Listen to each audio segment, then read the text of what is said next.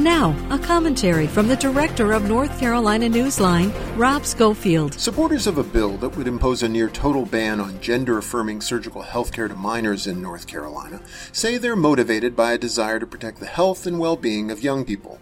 But let's look closer at that claim. Almost all the same lawmakers and advocates behind this legislation also back a state law that bars pregnant minors who lack parental consent from obtaining abortion care, a procedure that's 400% safer than carrying a pregnancy to term.